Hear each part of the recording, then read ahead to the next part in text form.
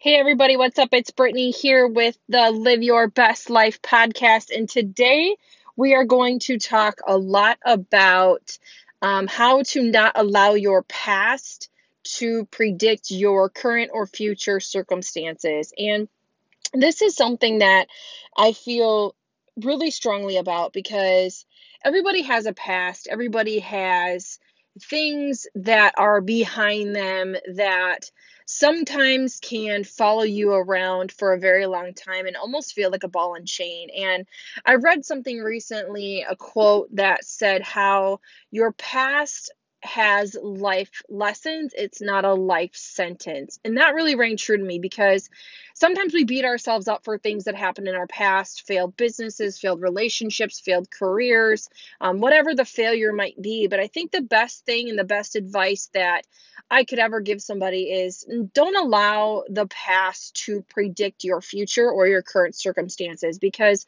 past failures and things like that are only opportunities to learn and to grow and to become a better person moving forward.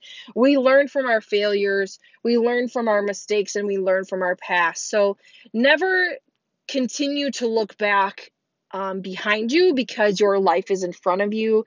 And the best thing to do is look at those failures or those mistakes and analyze them, understand why it happened, and what you can learn from it. Never say, oh, I should have done this, or if I would have done that, or if I could have done this differently.